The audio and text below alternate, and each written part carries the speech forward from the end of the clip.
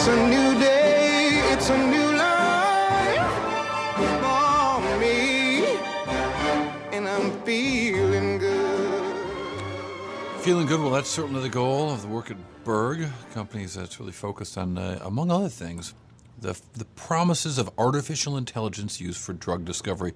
R Narain joins us right now. He's the CEO at Berg. And Niven, what is the current sort of state of the art when it comes to using to drug discovery? What in a world without artificial intelligence, how is it typically done?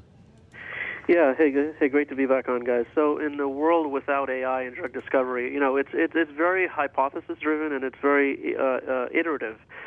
So on average, a drug takes about 12 to 15 years to get from discovery all the way to approval.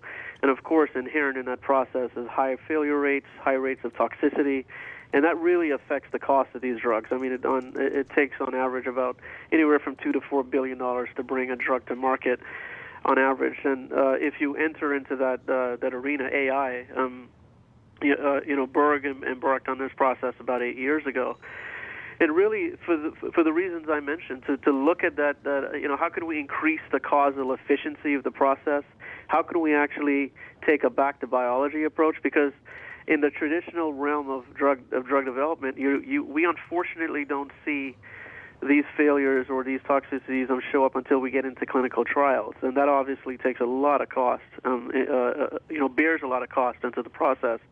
With the use of AI, what we're doing is we're actually starting very early in the process by screening hundreds and thousands of patient samples in addition to their clinical records and demographics, so we can get an assessment of a disease in a very different way. We're able to understand the inner workings of that disease process to see what's gone wrong, and develop drugs based on that level of intelligence or data. So really, to make it simple, allowing that data to generate hypotheses for us, and importantly in that, we are able to develop drugs with more precision.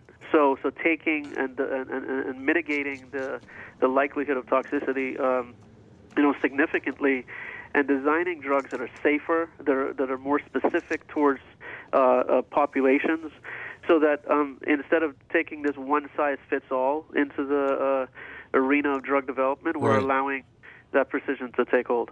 Well, let me ask. When a drug is typically developed, one of the things that is considered is the size of the marketplace. Right? Is how many people suffer from this disease.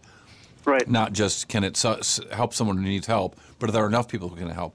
And the promise of sort of more custom-tailored drugs is that people with more peculiar situations or limited size marketplaces can get help.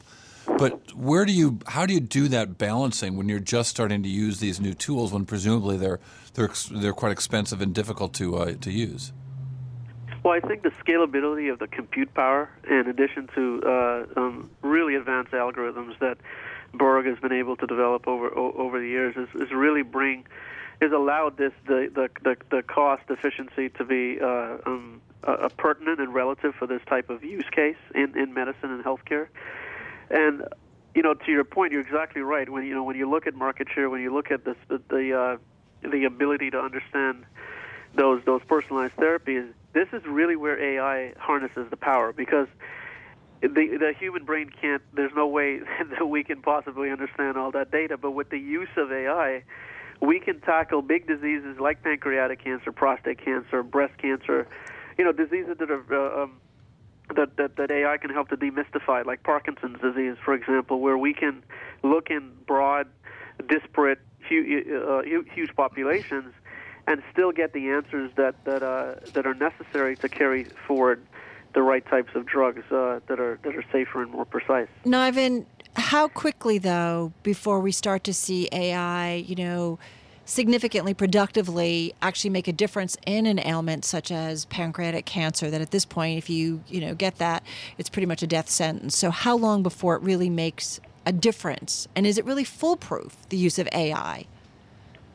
So, Carol, that's a great question. I think that we're actually starting to see that at Berg and other companies, and within government, we have projects with the Department of Defense on on prostate cancer, for example, that we embarked on a few years ago. Right. And we've been able to develop, and now we just completed the clinical validation of a test that would help us to separate out if an individual has a benign prostate hypertrophy or an enlarged prostate, compared to or prostate cancer. So wait, we just have about 5 seconds. So is it still a whiles away?